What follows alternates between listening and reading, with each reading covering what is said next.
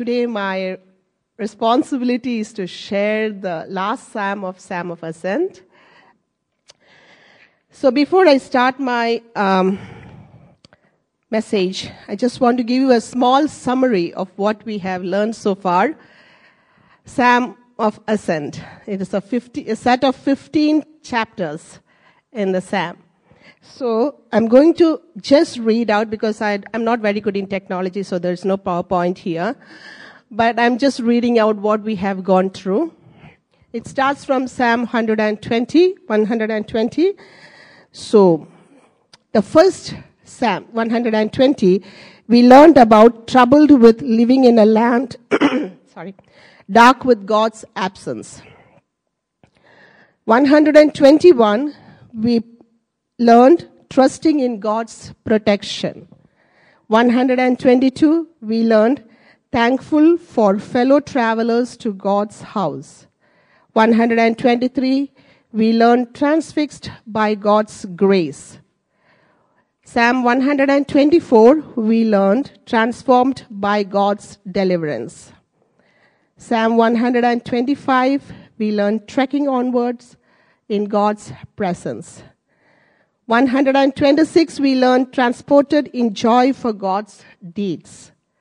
127, we learned transcending labor by God's gift. 128, treasuring God's blessing. 129, trading persecution for God's justice. 130, transfused by God's forgiveness. 131, tranquilized by God's hope.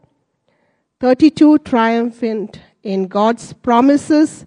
Now we are ending up with 133 and 134. 133 is treated to the unity of God's people, and 34 says tracking God's blessing. So it's a 15 chapters, a series of 15 chapters help us to know what is the Psalm of Ascent. So today we look into Psalm 133 and Psalm 134, which we know that it gives attention to the unity. When we read Psalm 133 here, Barbara was reading, and it says about unity. So, Psalm 132, we can see David bringing the Ark of Covenant to Zion. And 33 pictures God bringing blessings to Zion. And 34 reveals that from Zion, God blesses the pilgrims. So 133 is like a water on a parched ground. It's a psalm is like a water on the parched ground. Sorry, my English, if you don't understand, please forgive me my accent. Okay. Here it says that God calls us to be in unity. The first verse itself, it says that how good and pleasant it is when brothers come together in unity. So the unity is the main subject and the theme of Psalm 133. I just want to share that unity is not just when we say brothers, it's not just blood relations. It's just people join in God's grace. So the Psalm calls people to worship God. Let me go into one thing that says, I'm sorry, I'm a bit nervous. It says about two liquid in this psalm. One is oil and one is dew. Or the liquid flows down. In the same way, only liquid can flow down. In the same way, here we say, let's look into the precious oil here. It's fragrant. It's used to consecrate the priest.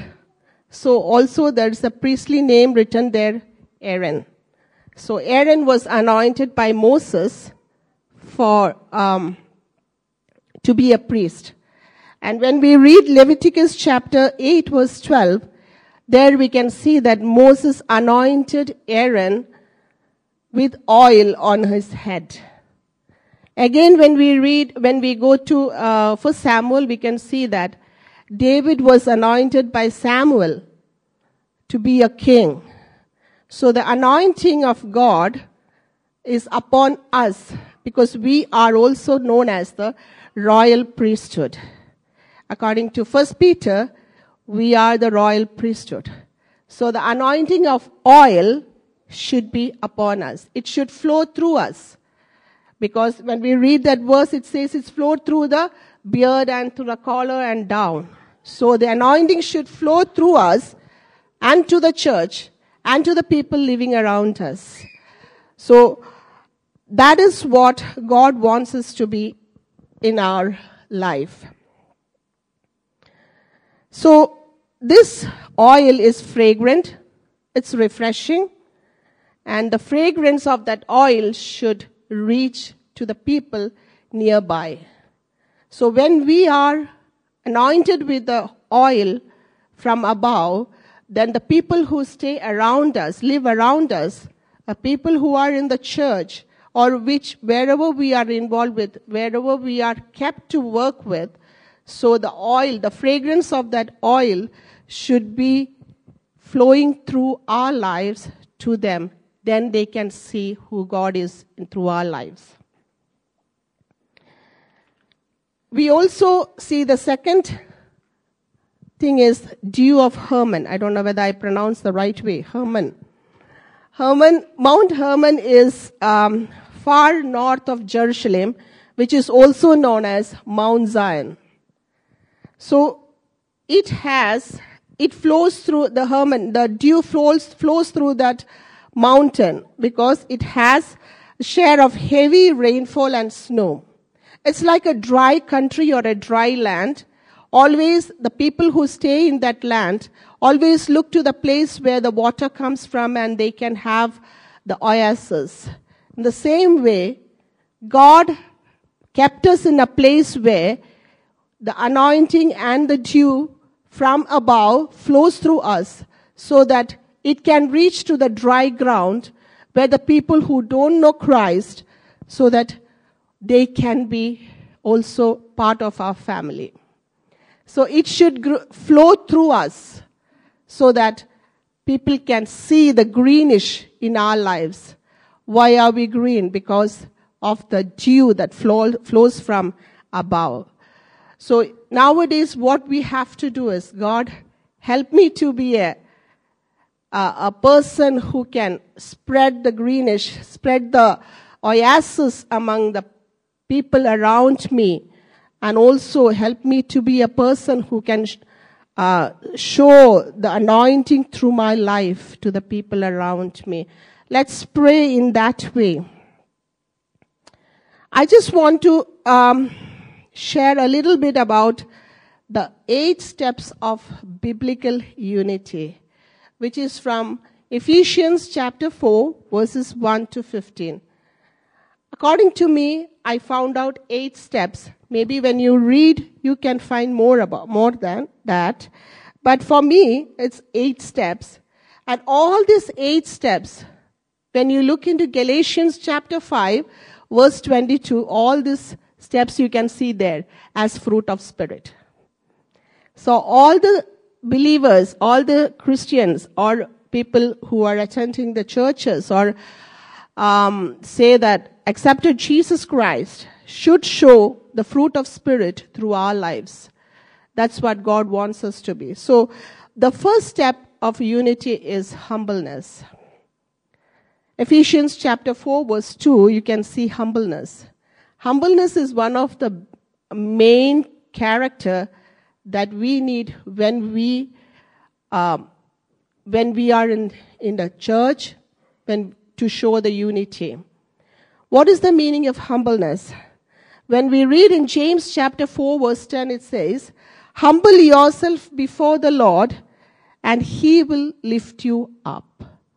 So humbleness should be one of the character to bring unity in the church, in the family, in the places we live around. And also, Philippians chapter 2 verse 14, it says, do nothing from selfish ambition, but in humility count others greater than yourselves. So humility is counting other person greater than yourself. Sometimes it's very difficult to say that because we cannot find a person who is greater than us, but but our lives should be in that to say that, okay, I am nothing much more than the other person next to me. He is greater than me or she is greater than me. So that is humbleness. Next comes gentleness. When comes gentleness, I have a biblical definition for gentleness, that is, want to help others even when they have been done wrong. If they have done wrong also, I want to help others. Example I can bring you from John chapter 8. When people caught a woman with adulteress, she was brought to Jesus. She was stoned and she was brought to Jesus. And when Jesus was there, Jesus started writing, and then one by one, they all left that place. At last, 2 of them were left, only Jesus and this lady. And then Jesus said, go and sin no more. Out of his gentleness, he forgave that lady. So, gentleness can also produce forgiveness. So, Jesus forgave that lady so that she could live a good life in her in the coming days. So, for me, gentleness is like forgiving others. Gentleness is like if you know that someone has done wrong to you, and then go to them and be gentle to them. Third one is be patient. That's very difficult for us. For me, except I can say be patient is very difficult. I can say in India we used to say that, like jokingly we used to say, if you want to learn patience, you have to be in the bus station or in the train station or waiting for a doctor, because they'll never come on time. So that is the one way we jokingly say to learn patience, because patience is also one of the important things. And I said it before, it's all the fruit of the Spirit. When we call ourselves are Christians, when we call ourselves as believers, when we call ourselves as the children of God, then all the fruit of the Spirit should be produced through us. So patience is also one of the important things to bring unity in the church. Psalms 37 verse 7-9, it says, be still before the Lord and wait patiently for him. God says patiently for him. That's very difficult as Christians. Sometimes for me, like those who know me very personally know that. Because for me, patience is very difficult. Because if I want to do something, it should be done. I don't want to wait for a long time to get the answer, Sherry is smiling. So I don't want to wait for a long time to get the answer, because I just want to see everything happening right away. Patience is one of the things that we are lacking in our growing in the church, or maybe unity in the church or in the family. The definition I found out for patience is that the ability to endure difficult people and situations without giving into anger or giving up hope. So, to endure with the people, with the difficult people, and be with them and the difficult situations, that we cannot give up hope. Because people who are in ministry sometimes feels that. Me and Jonathan, we used to go every Saturday to Nuneaton Town Center for evangelism. Sometimes it really frustrating. It's disappointing, because the first day when we went, we saw people coming and hearing the gospel, and, we were very happy. The second week onwards when we went, we couldn't find anyone. The third week, again, we didn't find anyone. So, we both of us, when we sit together, pray, we say, okay, let's wait patiently for God to work out. But inside our heart, I don't know how much patience I have, or sometimes I may give up. I just think like, oh Lord, do I need to give up that, But yesterday night when I was preparing, I didn't prepare this. This I prepared yesterday night actually. Before that, when I was preparing my message, when I read yesterday in the evening, I couldn't find out anything. I was totally blank. I don't know what I had prepared. What message is this? And I thought of calling John and said, John, I won't be able to give the message tomorrow because I don't know what's going to happen. But again, God spoke to me from Psalms 37, says that, be still and before the Lord and wait patiently. Then in the night, I prepared again my message. That's how I could deliver the message today. I know it is not very, explainable, or, there is not a big explanation in that, but still, I can say that at least this much God helped me to do it. The next one is forbearance, bearing with one another in love. That is also very difficult. Sometimes, if a person is going through a very difficult time, to bear that pain with that person is quite difficult. Like, that is also, if that can be done, that brings unity in the church, in the family, and that can be connected to the patience. The next one is work hard for peace. Romans 14:19 says, seek peace. Matthew 5:9 says, peacemakers are blessed. So the definition I find out for peace is that peace as a right relationship with God. If you have a right relationship with God, we can have peace with God. If you have a right relationship with God, we can have peace in our family, in our community, in our church, and that brings unity. It's all like a puzzle, actually. Hundreds of puzzles, and we put together, and it becomes a good picture. The beauty of that picture comes when it joins together. It's like that. When all the people come together in unity, that brings a big picture of, a church which we are going to have it in heaven with God, and that brings a big changes in each one of our lives. Celebrate each other's unique gifts. All of us have different gifts. According to Ephesians, God has given us different gifts. No one can say that I am born without any gift. No one can say that because everyone have certain gifts. Sometimes we don't find what gifting we have. But we all have different gifts. When all these gifts come together in a church, that brings the beauty of the church. That brings the unity of the church. Some have, I don't want to explain which gifts we have, but the gifts we have bring together, and let's celebrate others gifting together in the church so that we will be able to proclaim God's name and show who God is through our church. And that is the beauty of the church. Follow those with leadership gifts. We have leadership gifts. Many of them have leadership gifts. But what we have to do is to follow that. My DTS in YWAM, when I joined YWAM in 1994, we had to do DTS. So me and my husband, we just went there. It was from my state, southern part of India to the northern part of India. And for me, first time going out from my state, and then in this campus with a lot of other cultures, and to know about their culture and the way of living and everything. It's very cultural shock for me.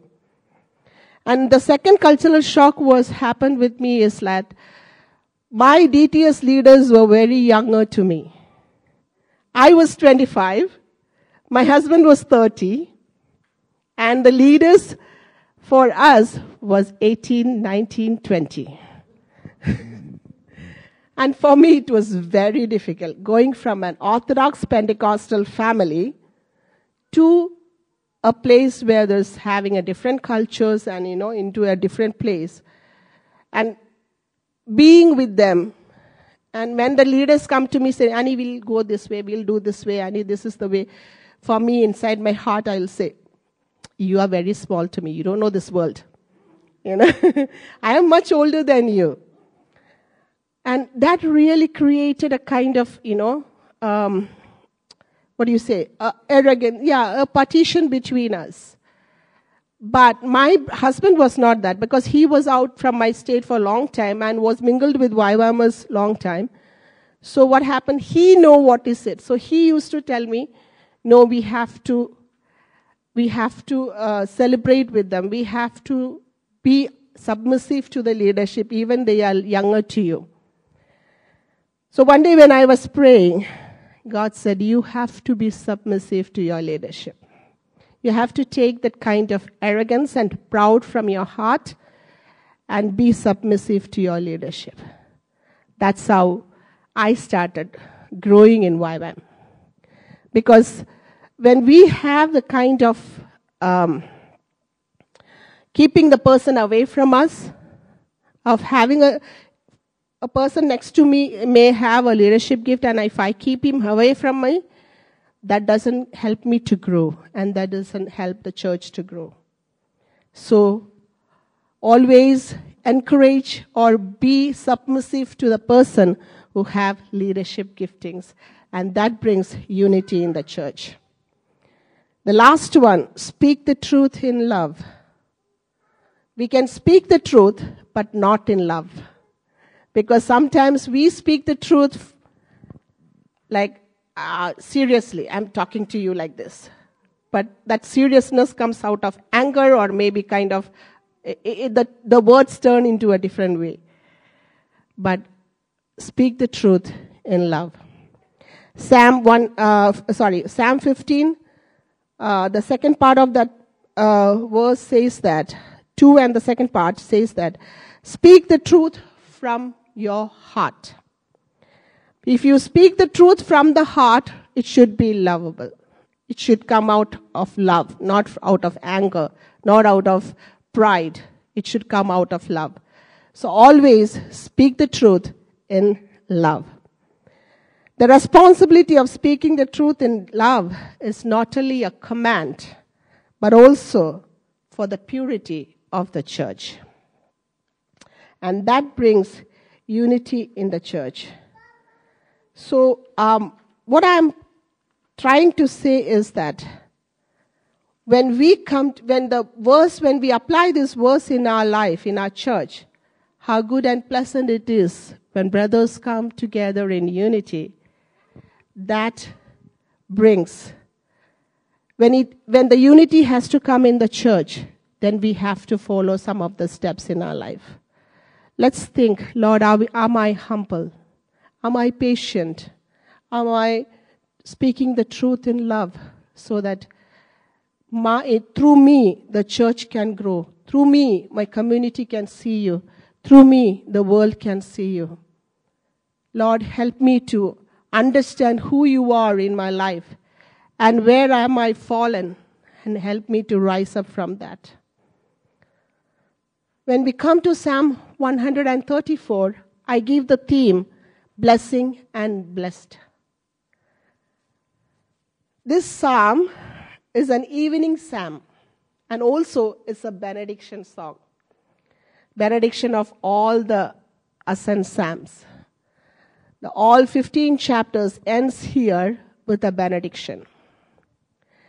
And also, this psalm, one thing I found out from this psalm is like, the life that blesses God is a life that blessed by God.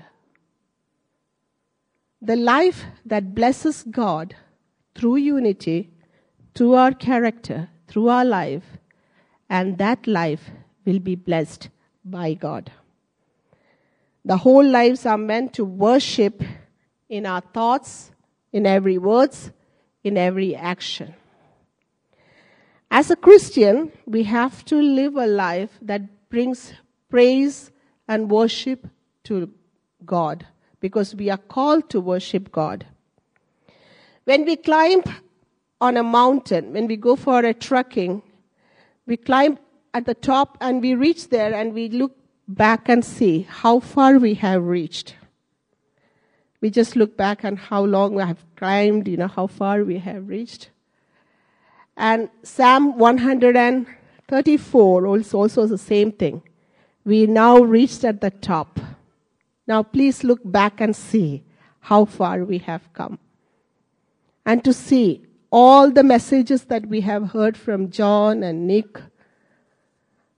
Am I practicing the same thing? Am I going through that?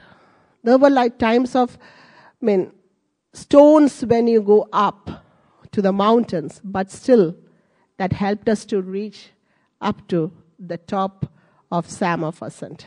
And now look back and see, where are we? Psalm 134 also reminds us about the everyday journeying with God.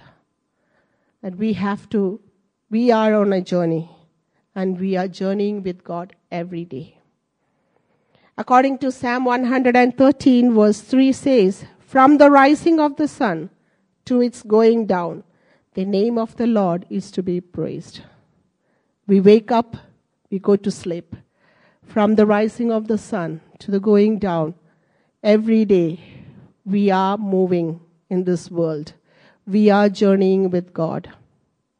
And His name to be praised through our life, through our church, and where we are living through our life. The message is called as the stepping stones to God's heart. We have been looking how Psalm of Ascent help us on our journey, and we draw closer to God and to have a closer walk with God. I encourage the church, just look back how much we have reached, where we are right now. Are we lacking in any of these steps? Are we behind any of the steps which I have shared just now?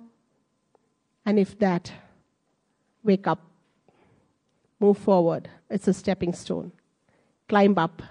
Once again, when you go back home, just go back to the Psalm of Ascent as we going through the Lent time.